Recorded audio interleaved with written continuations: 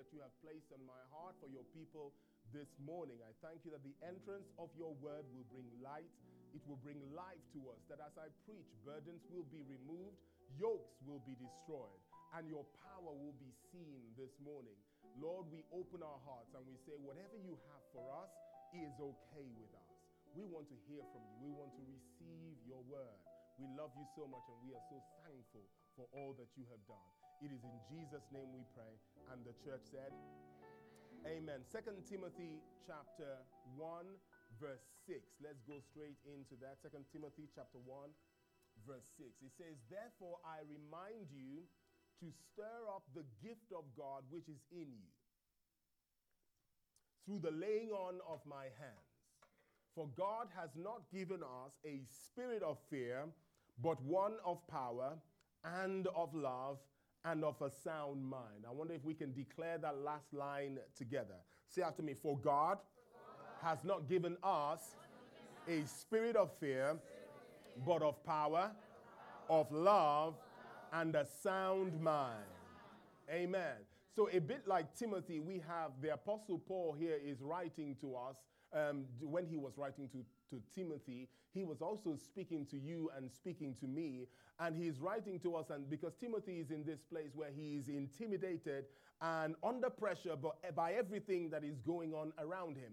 At this point in time, Paul, it is believed, for those who haven't heard me say this, I'm just recapping so we can build from where we are. It is said that Paul at this point in time was probably writing his last letter because he was about to be executed. He was about to be killed for preaching the gospel. And so Timothy is understandably facing turmoil in his heart concerning the situation. He is, not only is he upset, obviously, that Paul is going through what he is going through, but the church would have been under attack and under scrutiny and being intimidated by the powers that be. And so Paul writes to him and begins to speak to him and encourage him. Because what happens is that we can often get to the place where we forget that we have something on the inside which empowers us to deal with everything we face on the outside. Can we say that? Say, I have something on the inside that helps me deal with everything on the outside. Okay? And so Paul is reminding us, number one, please remember that you do have a gift on the inside of you. You have a gift on the inside of you. Say, I have a gift on the inside of me. And the next thing he says is that we are to stir that gift up. To stir it up. To stir up means to rekindle. It means to fan into flame. It means to kind of cause the fire to go from, I like the picture that we're using there.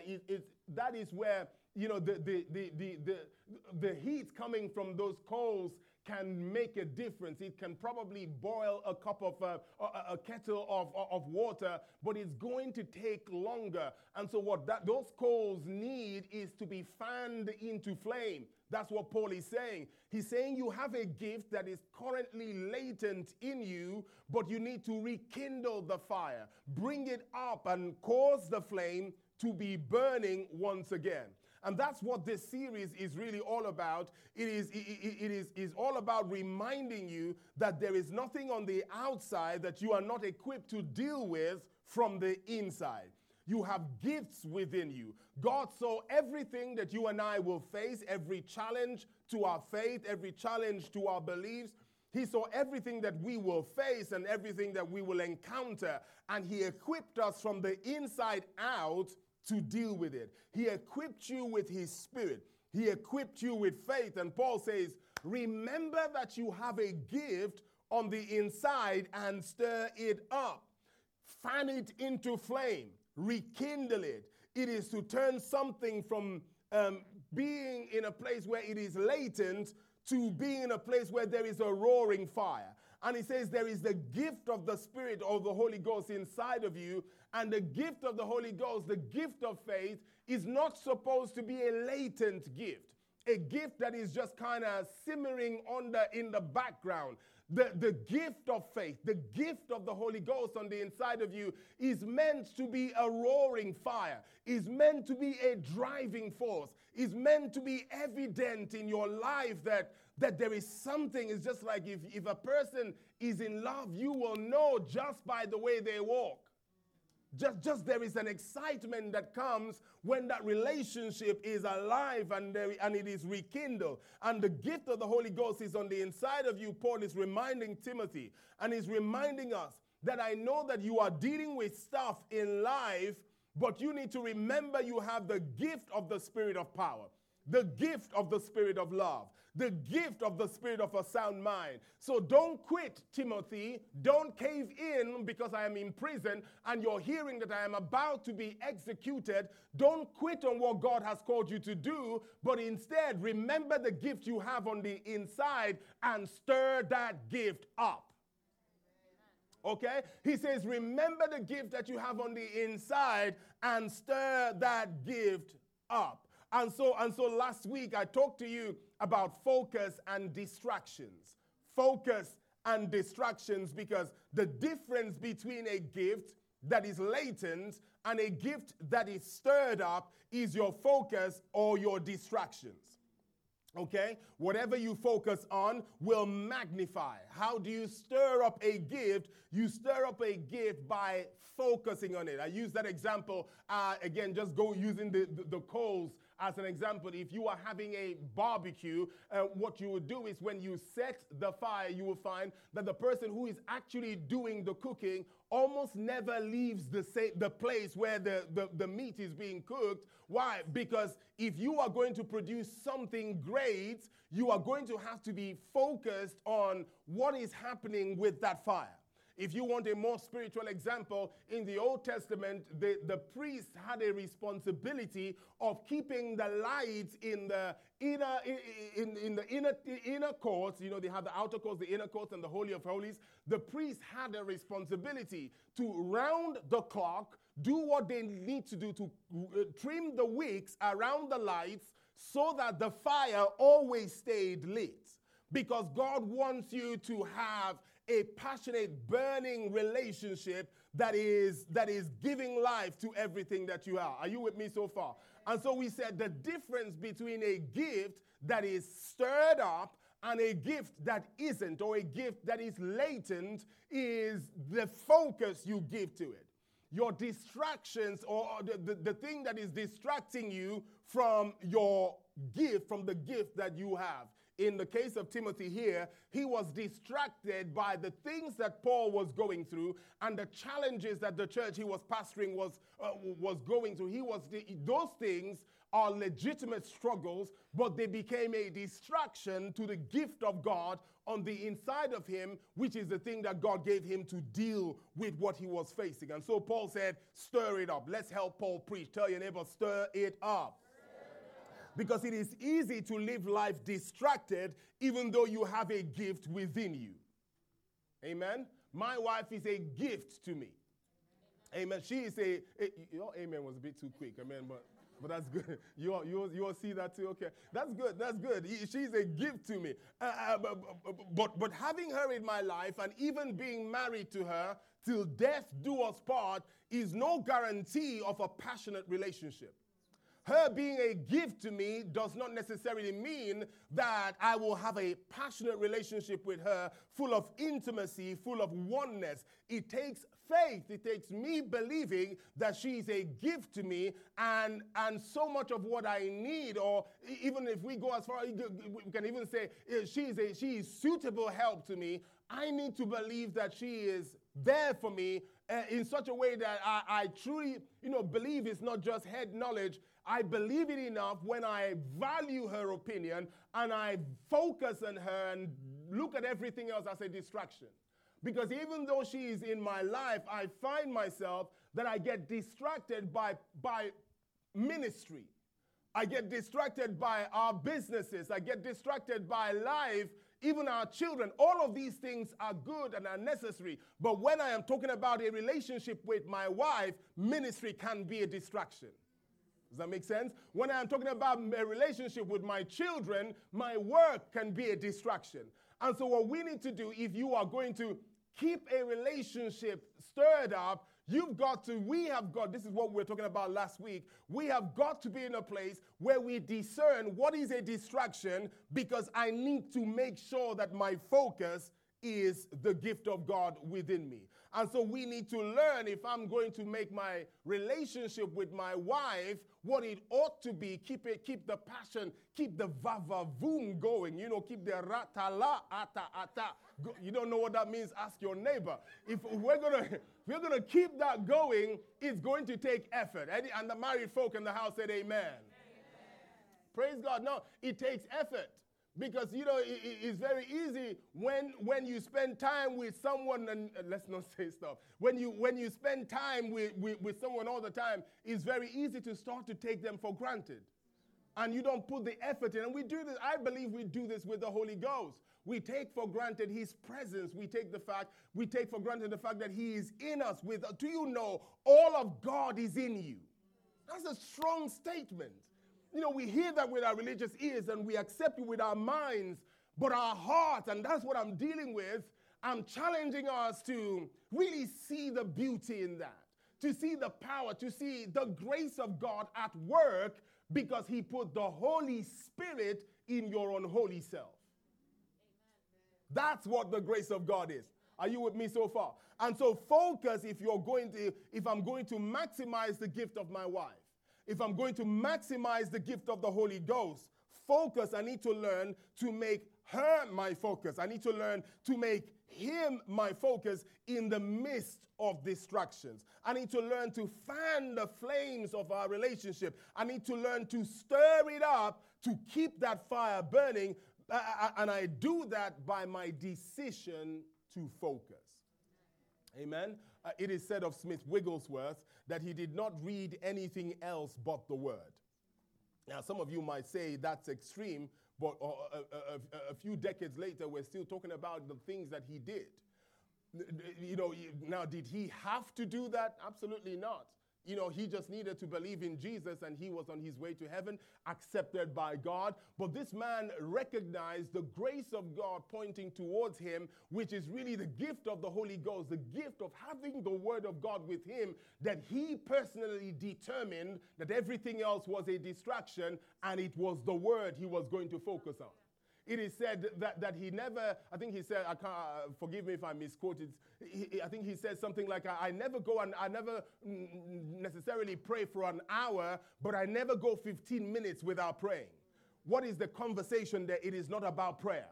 It is about keeping a relationship, staying stirred up.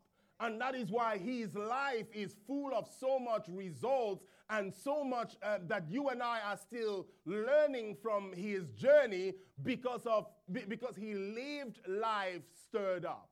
And that's where I'm going. That's my purpose in this message. I came to remind you that there is a gift on the inside of you. I came to remind you to stir up that gift. The Spirit of the Lord sent me here to you this morning. You have been taking orders and taking certain things lying down when you have the gift of God on the inside of you. You have bought into death when life lives within you. You have settled for a platonic relationship with the Holy Ghost when he is inviting you to a level of intimacy that is deeper than anything you've ever known before. He is calling you into a deeper place. Stir it up. Amen. You love the Lord, but can I just be straight? Your season of lukewarmness is over. Stir it up. You have it's a bit like if I have a relationship with me and my wife, is me like being in a place where we're just coasting and the only thing we ever talk about is our children. And no, we need to change that up. That's not the will of God. The will of God for us is to be growing in intimacy. Amen. It is that we are growing in intimacy on purpose. We are pursuing one another. Do you know the Holy Ghost is actively always pursuing you? He's actively always after you. And so my job in this series is to get you to turn and see this person who has been chasing you from time immemorial. He has been chasing you when you were in the clubs. He chased you when you were a child. He chased you even when you were backslidden and you were angry with God and you said, I'm not talking to you. Still, he's still there protecting you. He's still there defending you. He's still there being your peace. I'm trying to remind you of this God and ask you to turn your attention to him because something magical will happen.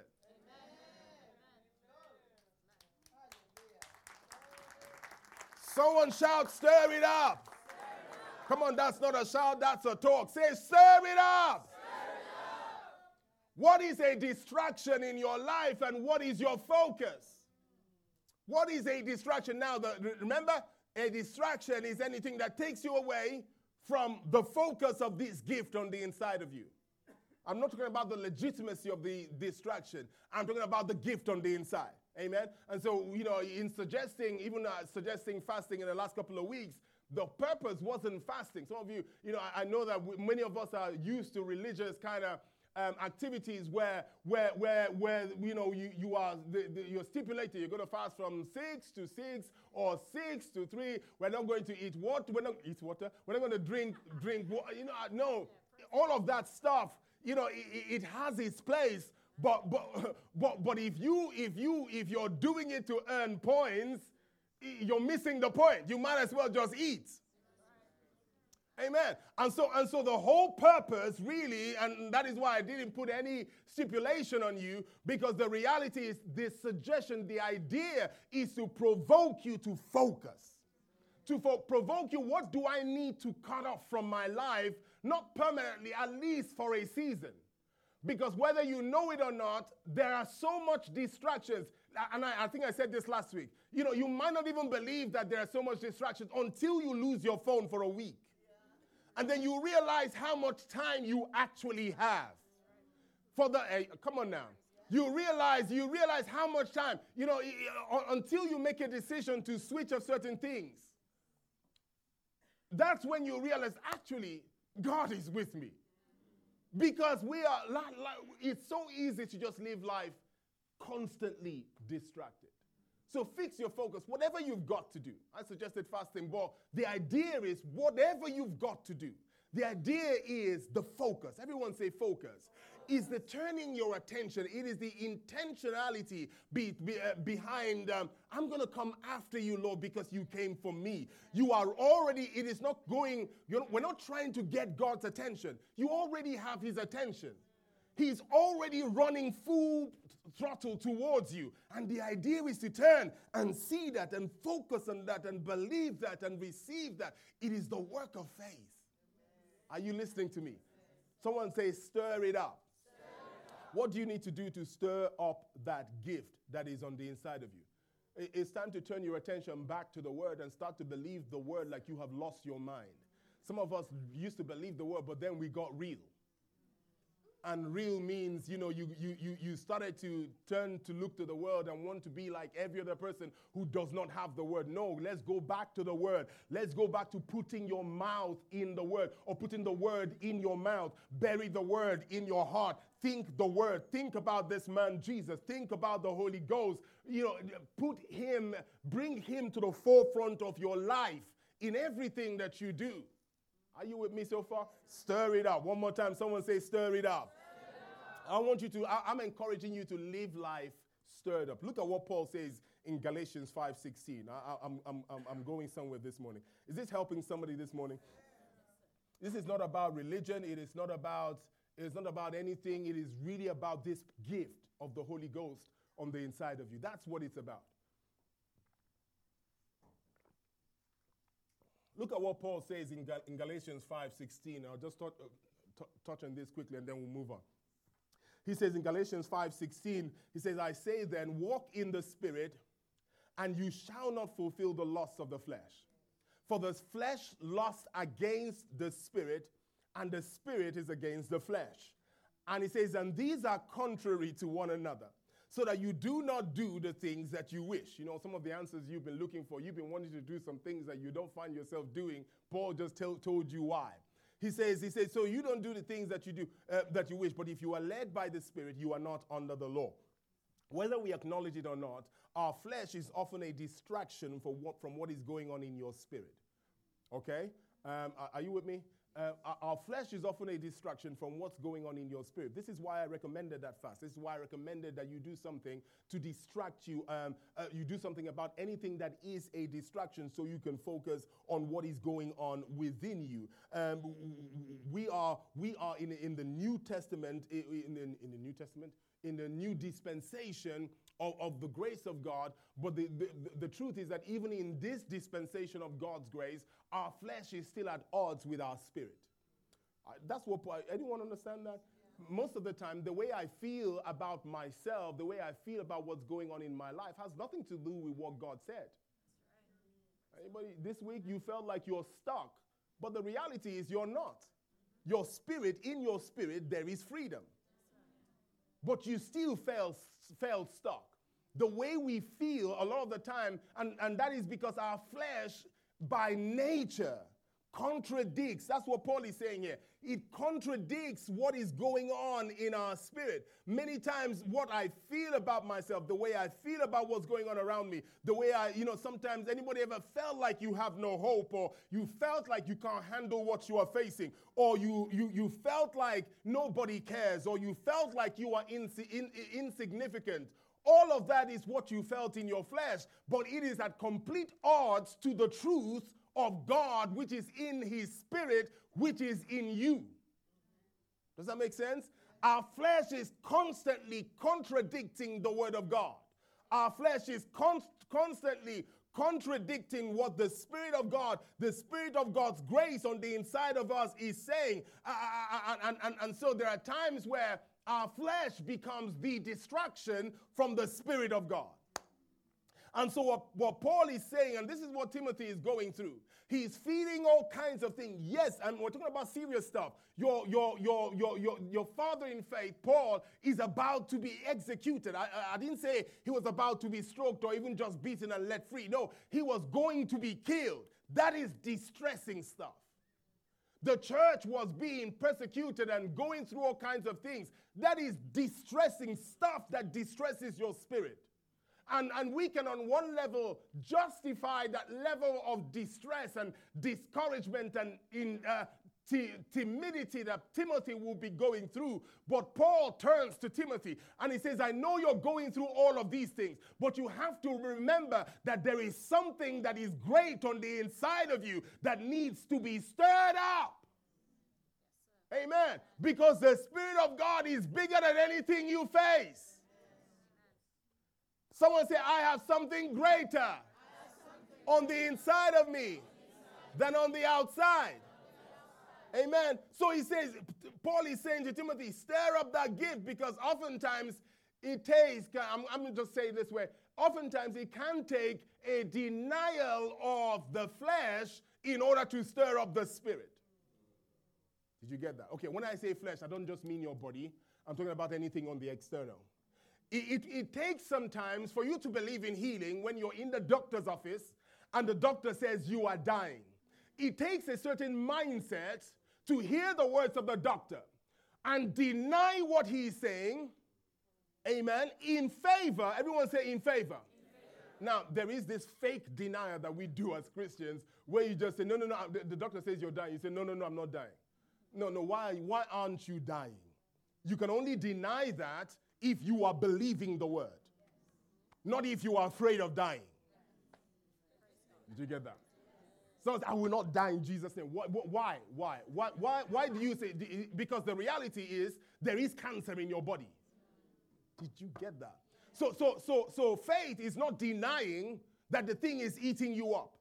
Faith is on, if you're coming down to the natural, we accept what the doctor says in the natural. But now, because we have a word, a spirit that is bigger, a spirit of life living on the inside of us, Faith now says, I hear what you say, doctor. I give you the credit for your education, but I deny that I am dying in favor of the life that is on the inside of me. Because I believe that the spirit of life lives on the inside of me. And if the same spirit that raised Jesus from the dead lives on the inside of me, he will quicken my mortal body. Hallelujah. It is a denial for something else, not just a denial for religious sake.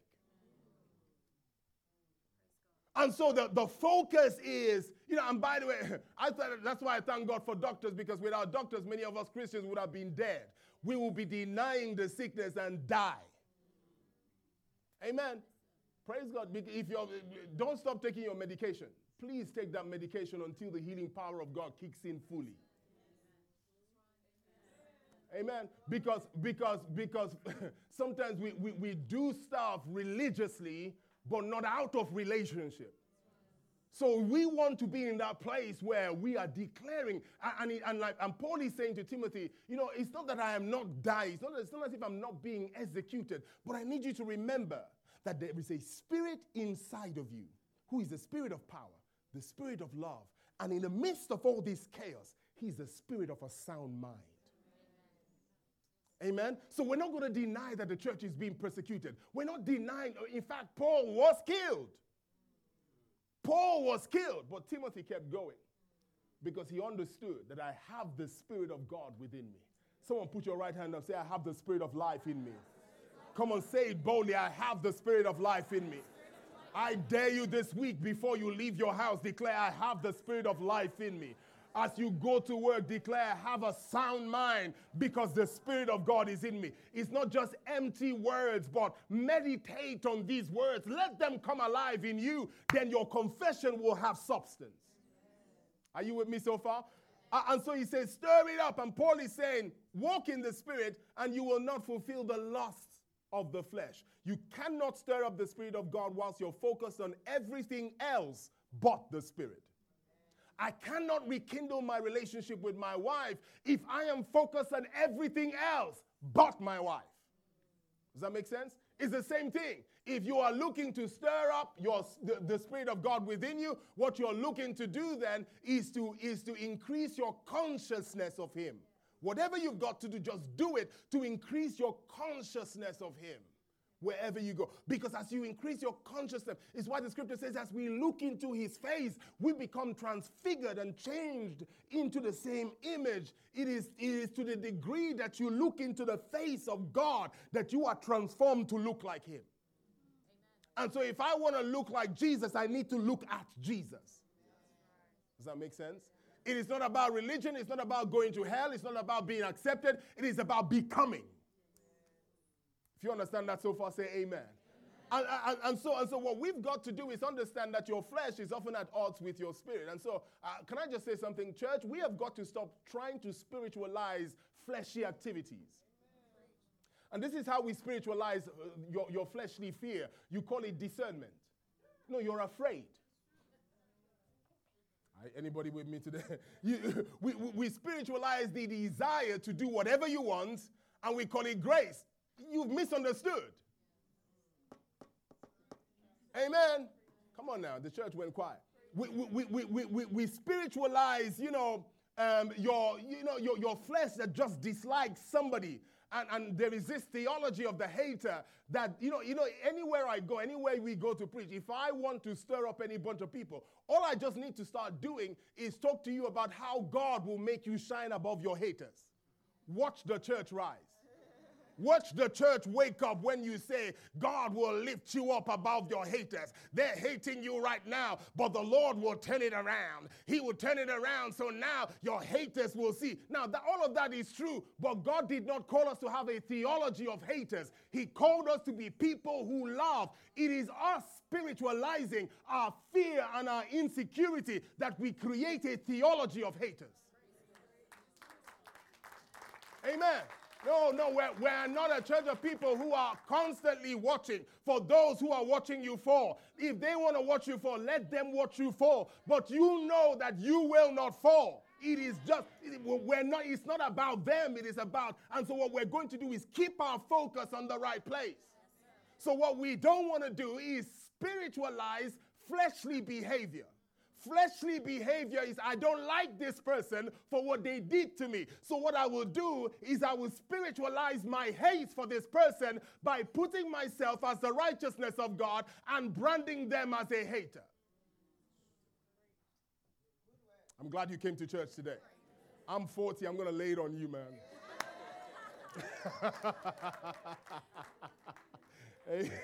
Amen. My daughter came in this morning and asked me, Daddy, how does it feel to be 40? It's like, it feels good. Feels good. Amen. I said, how do you feel to be 6? She says, good. Interesting conversation. You know, some conversations, I don't know where they're going or where it came from. But anyway, so what we want to do is, don't spiritualize fleshy stuff. If you're angry with somebody, accept that you are angry with that person and know that it is not the will of God for you to be angry with somebody. Let us start to work on that. The Spirit of God will help you. Don't spiritualize your flesh. Don't spiritualize your gossip in the name of prayer. Go to the Lord and say to the Lord, I have a problem with gossip. Help me, Jesus. Amen. But what we do is we spiritualize the gossip. Did you hear what happened to Sister Susu? We need to pray for Sister Susu. And you who like gossip, why do we need to pray for Sister Susu? Well, let me tell you. Yesterday, and now we're going into a whole other thing that you have nothing to do with. And in the end, you say, oh, let's pray that God will help them.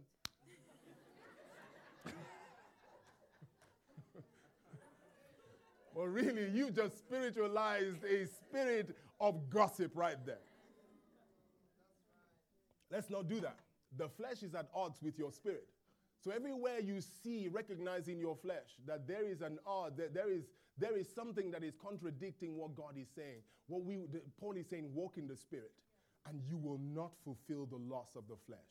If you stop being afraid that you're going to fail, and this person who said horrible things about you is going to have the last say, if you stop being afraid of that and walk in the Spirit, they will not have the last say.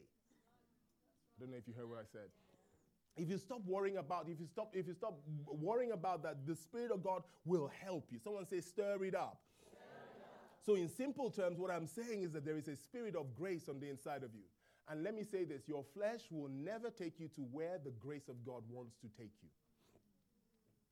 Your flesh will never take you. I've told you this before, and personally, I think I said this last week. This is why I do believe in practices like fasting, because if you don't learn to take control of your flesh will listen, I told you this example last week. Your flesh, you can be in the middle of being delivered from slavery for 400 years, and your flesh will say, I want onions and leeks.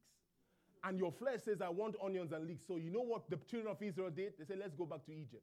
Let's go back to slavery because I don't have meat. Amen. Praise God. Think about this. Your flesh is so powerful. This is why Paul says this. He says, I run like somebody who is looking to win. So what do? I discipline my flesh. I make my flesh my slave so that I don't miss out on the grace of God. Why? Because your flesh can take you. The way you feel will lead you away from what God has for you. And so what we must practice doing, in fact, one of the fruits of the Spirit is self-control. There is a reason why the Spirit of, and that's the beauty of this thing. All we need to do is get the mental assent or believe that my flesh is fighting with my spirit. And so what I need to do is go back and then, Spirit of God, will you help me? Because this is the way I am feeling. And there is a gift in that gift of the Spirit of God called self-control, which He will give you. And when you receive that gift, you start to practice. You start to practice. So I feel angry, but I'm not going to let my words speak the things that I'm feeling because I have the gift of self-control. It is an act. In fact, I practice not saying what I'm thinking because I truly believe that I have the gift of self-control. But it's when you don't believe that you have that gift that you just feel like you're being real and you just lay it out on people and now release words that keep them bound for years to come. Are you with me so far? Someone say, stir up the gift that is within you. One more time, say, stir up the gift that is within you. Stir up the gift on the inside of you. So in simple terms, this is what I'm really saying. Are you hearing me? In simple terms, this is what I'm saying. I'm saying engage the gift of the presence of God in you. That's what I'm saying. I'm saying engage the gift of the presence of God in you in a fresh way. Listen, every single day of your life, there is none of us that have engaged the gift of God in us to the maximum. Okay? None of us have seen or, the scripture puts it this way, eyes have not seen, nor ears heard what God has reserved for them who love him and are called according to his purpose. It doesn't matter how much goodness you have seen, you have not seen anything yet. And so every single one of us will always be in this place where we are reaching for more. Did you get that? Because there is a river of life on the inside of you.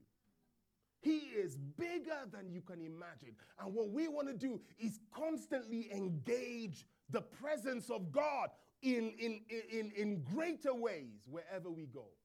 Not because he is not with us, but because he is with us. Does that make sense? Not because we're trying to earn his presence. You couldn't earn his presence with anything you did, but because you have his presence. If the Queen gave me access to her, I would go often. Does that make sense? I would go, if you can go into Buckingham Palace and walk into and say, hey, Elisa, how you doing today? You know, if you can, no, not this one, not this, she has a Buckingham Palace, but not that one. I'm talking about the other one, Buckingham. But you know, if you can, if you heard that you can go anytime you want to the presence of God, and you lived to the Queen's house, and you lived in Birmingham, you would travel every week. You would do whatever you need to do. That's all I'm saying. You have the presence of God within you. Everywhere we go, God lives within us. And we need to value that. It is that is the grace of God. That is the gift of God's grace, that God will dwell with a man. You know, when the scripture says you are blessed, that is what the blessing is. The word blessed is barak, for somebody to kneel and give themselves to you. When you are blessed, it's not that you got a car.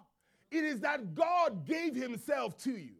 So when I'm engaging the blessing, it's not when I'm driving the car. It is when I'm engaging the presence of God, and it's out of the presence of God I get the wisdom and the favor and the grace to get the car. Did you see that? But the real blessing is God with you. That is why even when you don't have money in your bank account, you are blessed. In the morning, you are blessed. When you just failed, you are blessed. Why? Because God is always with you. On the mountaintop, you are blessed. In the valley, you are blessed. When at night time, you are blessed. When they believe you, you are blessed. When they don't, you are blessed. Why? Because God is with you. For he himself has said, I will never leave you. I will never forsake you. Hebrews chapter 13, verse 5, he says in the Amplified, I will not even relax my grip on you. That is how blessed you are, the God of all creation. When you go through the valley, he is with you. When you walk through the waters, he is with you. When you walk through the fires, the fire will not consume you because God is with you. This is the blessing.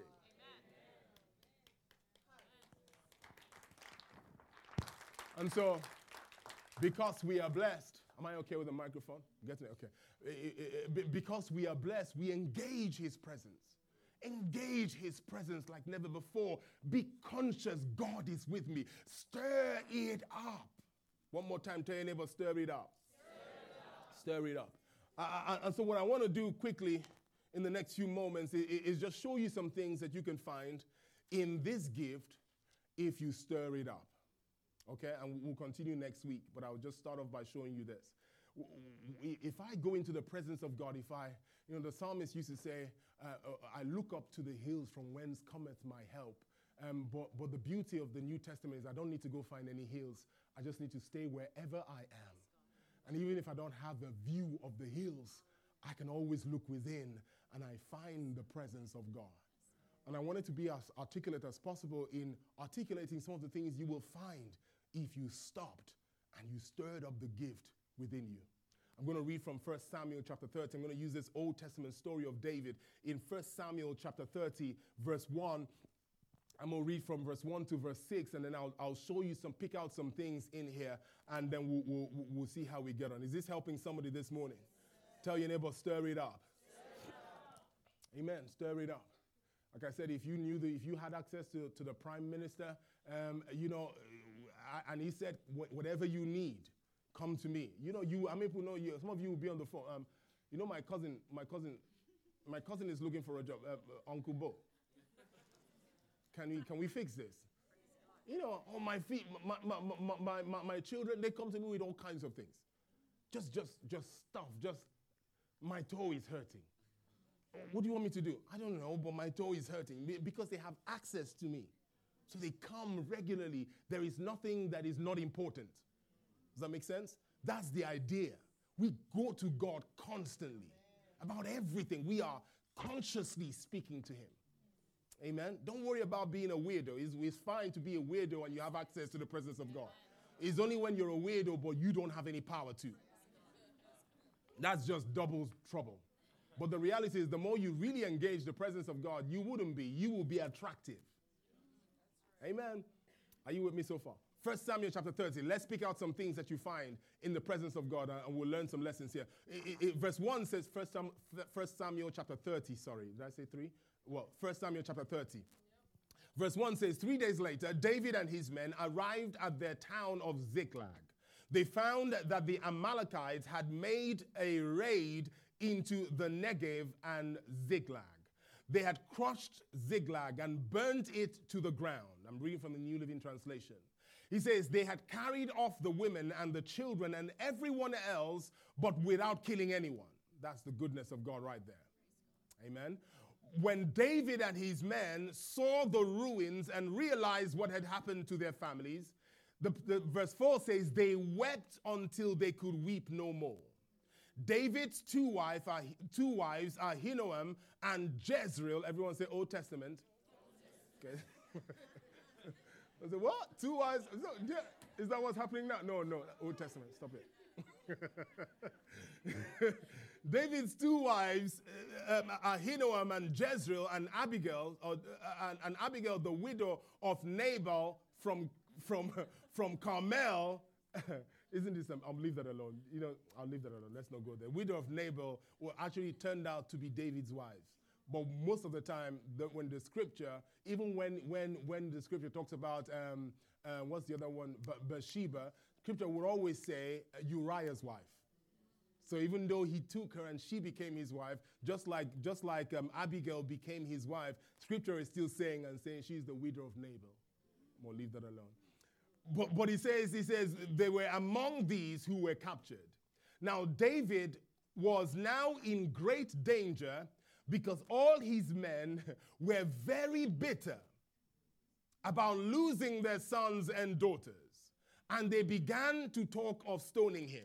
We find a terrible situation here which happened around David. Everything was destroyed. Their wives, their children were taken captives by the enemy. And even though now reading retrospectively, we know that the children or the wives, they were not killed.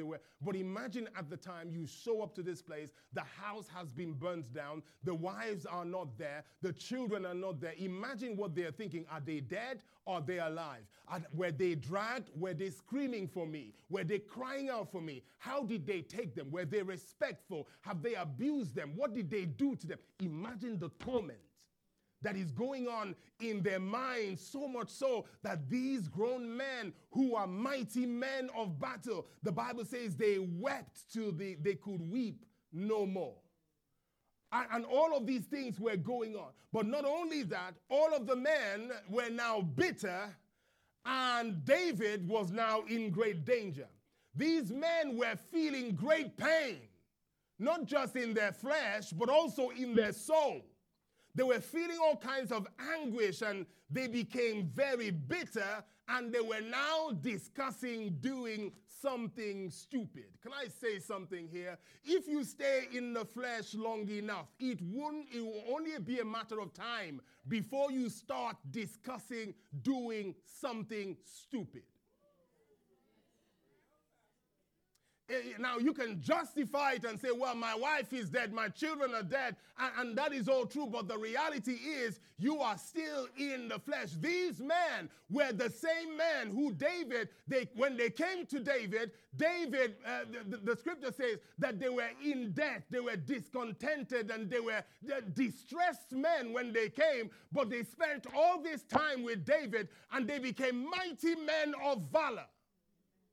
David was an instrument of blessing to them, but because their flesh was affected and they felt bitterness, and this is the thing with being in the flesh, if you stay in the flesh when you are offended, it will not be long before the root of bitterness seeps in.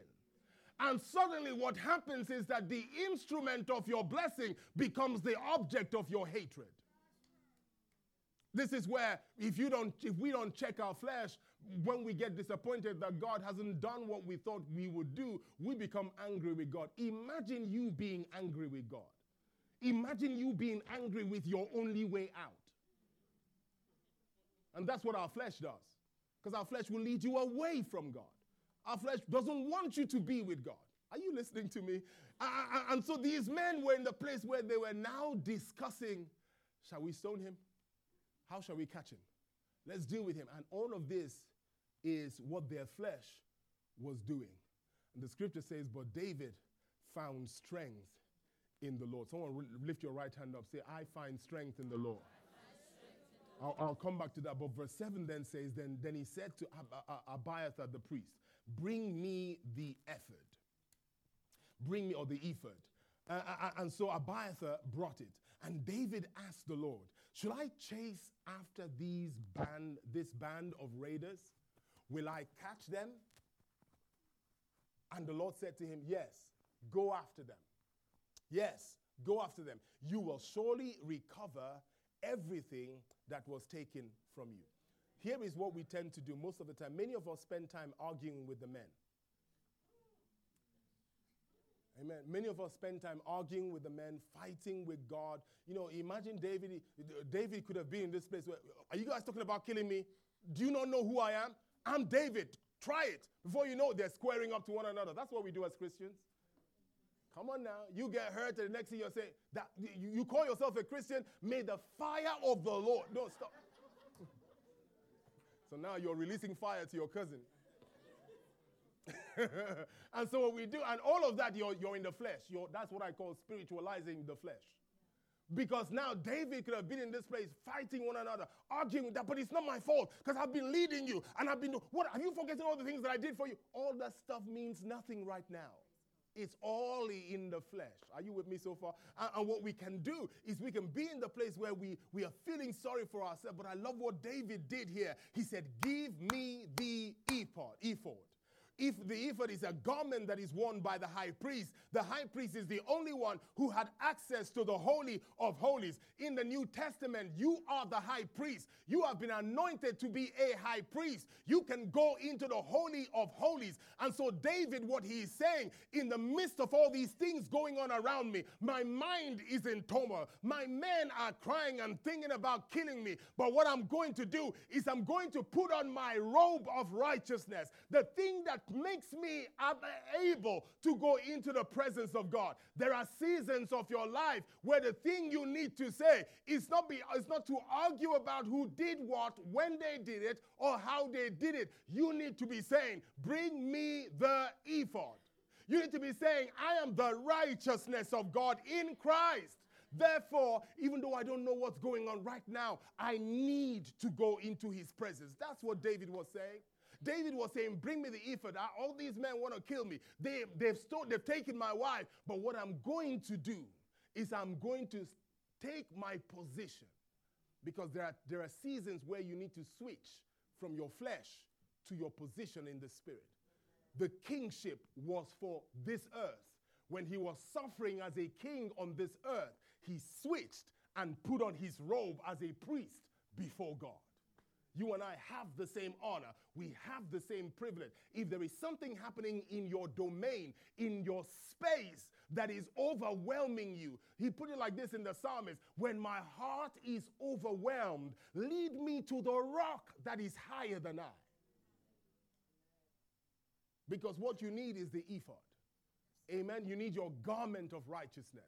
You need your garment of praise that will take you into the presence of God. Because everything you need is in that gift which is on the inside of you. Are you listening to me?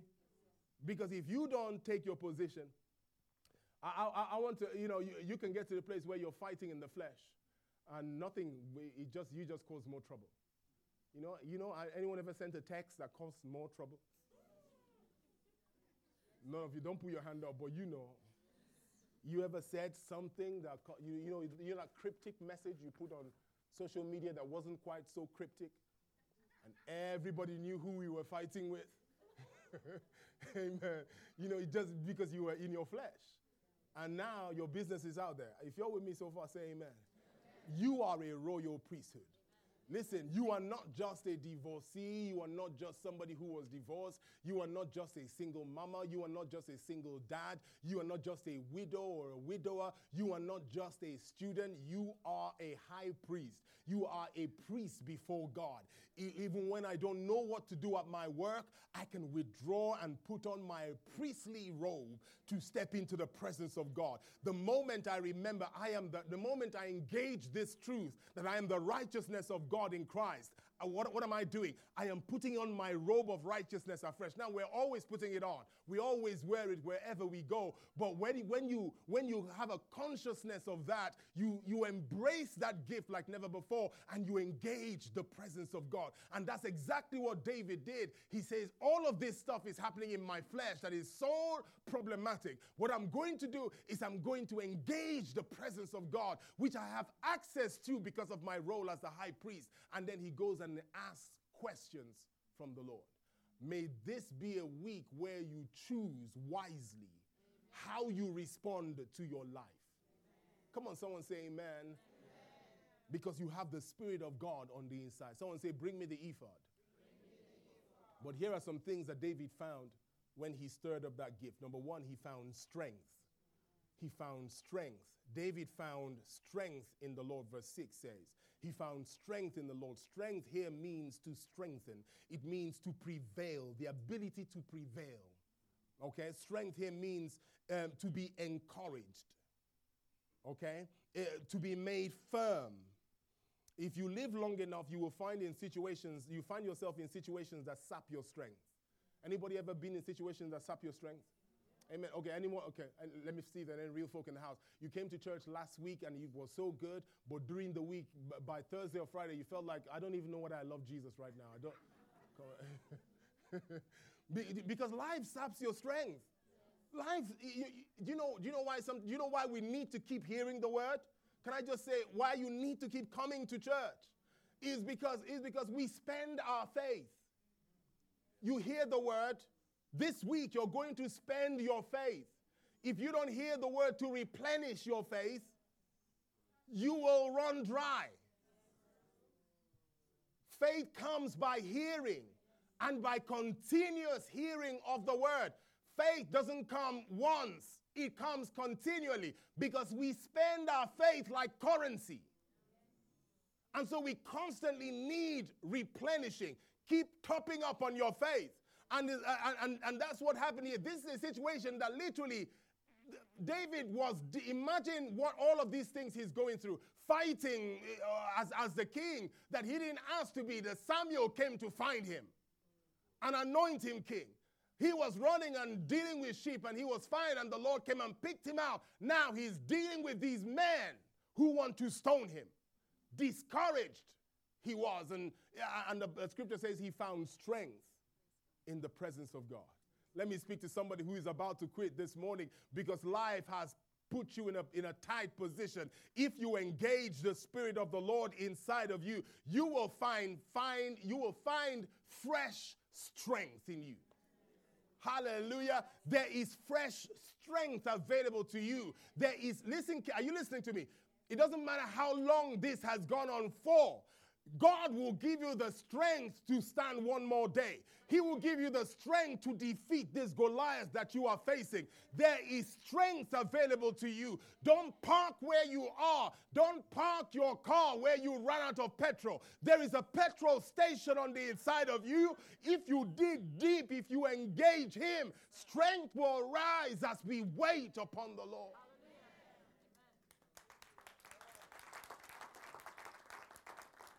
Amen. Because when you're feeling all kinds of way, you know, strength seeps out of you. And David found strength in the Lord. I love Isaiah. This is my favorite scripture. When the Lord called me, this was the scripture He spoke to me because He knew I had issues. I know some of you didn't have issues and the Lord found you in church. Isaiah 41 verse 10. This is my scripture. It says, fear not, Chido Gideon, for I am with you. Be not dismayed, for I am your God. I will strengthen you. Yes, I will help you. I will uphold you with my righteous right hand. Let me tell you today, you are not done. You are not done because there is a God who is available to strengthen you. You are not done. You're not going to die where you are. Your story is not ended. Your business will not end here. Your career will not end here. The story of your marriage will not. I'm not hyping you. I'm telling you that there is a God who gives strength. If you seek Him, if you turn your face to Him, if you ask Him, He will strengthen you afresh. Someone say, Lord, I receive strength. David received direction. Everyone say direction. There is no better place to seek direction than from the presence of God, of the Spirit of God within you. Listen, that situation would have been absolutely different if you stopped and asked the Lord, shall I chase after this band of raiders? Lord, is this text okay? You know, we don't want to ask those kinds of questions because you know what He's going to say. Lord, is it okay that I go there? Am I allowed to say this? Practice saying that. You know, you wouldn't have been dealing with HR right now if you asked the Lord if He was okay to say to your boss what you said to your boss. Are you with me so far? Direction. Everyone say direction. Come on, say it again, direction. When we are in the kind of position that David was, we feel all kinds of things. And when you feel all kinds of things, your emotions are not just emotions. Your emotions are emotions. Everything you feel is seeking to lead you to a particular place. And the real game of life is trying to get your emotions. We don't deny emotions as Christians, but what we do is we align our emotions to the will of God. When you feel and it is in line with the will of God, then you produce something powerful because your emotion will lead you to a powerful place. But when you feel, but what you are feeling is not aligned with the direction that God has for you, you will go in a direction that is not the will of God for your life. And that is why, regardless of what we feel externally, like David, when we go into the presence of God, even when we are distressed by our lives, the Lord will know how to. The Lord did not take away the distress and the stress of not knowing about your family. He didn't take that away. He just gave him direction. So now David's anger with the Amalekites is in line with the will of God. Does that make sense? God didn't tell David, don't be angry, forgive them. He didn't say that. He aligned his anger. And now his anger is in line and he destroyed them and recovered all. One more time. Someone say, I believe that God will give me direction. The final thing is recompense. Just for today, and we'll pick up some more next week. Recompense. 1 Samuel 30, if you read from verse 17, then David attacked them, this is the Amalekites, from twilight until evening the next day, because he had strength from the Lord. Not a man of them escaped, except 400 young men who rode on camels and fled. So David recovered all. Everyone say all. David recovered all that the Amalekites had carried away. And David rescued his 2 wives, and nothing of theirs was lacking, either small or great, sons or daughters, spoil or anything which they had taken from him. David recovered all. See, when you walk in the Spirit, you never really lose. Okay? You have to know this. When you walk in the Spirit, you never really lose. This is why, as Christians, you have to be comfortable with looking the fool. You have to be comfortable with looking like a mug. Anyone know what I mean? Looking like, you know what I mean? That's it. Yeah, okay. You have to be comfortable with that because your hope is in this God of recompense who resides on the inside of you. He knows how to fix it. Tell your neighbor, he knows how to fix it. And you will recover all. But what we need to do is engage him. I declare over you a season of recovery. Lord, I pray for every person in here who is choosing to turn their face to you, to look to you, our God of recompense. May this be a season of recompense. That, Lord, you will pour and cause to a restoration of everything that the enemy has stolen, however he took it. Lord, we are asking that in this season you pour out that recompense. Lord, give us the presence of mind. In fact, we declare that because we have the Spirit of God, we have the presence of mind to engage you, Holy Ghost, like never before, to engage you to receive strength, to receive direction, and also to receive recompense for everything. Lord, we are choosing to choose you every time, to walk in love, to walk in the Spirit, and we are expecting recompense. Lord, I declare recompense, sevenfold recompense, in the name of Jesus, for everything your people have lost in serving you, in choosing to obey you, in choosing to go with what you have said to them. Lord, I declare recompense from your throne to them in the name of Jesus. And those who believe said, come on, let's give the Lord a hand of praise this morning.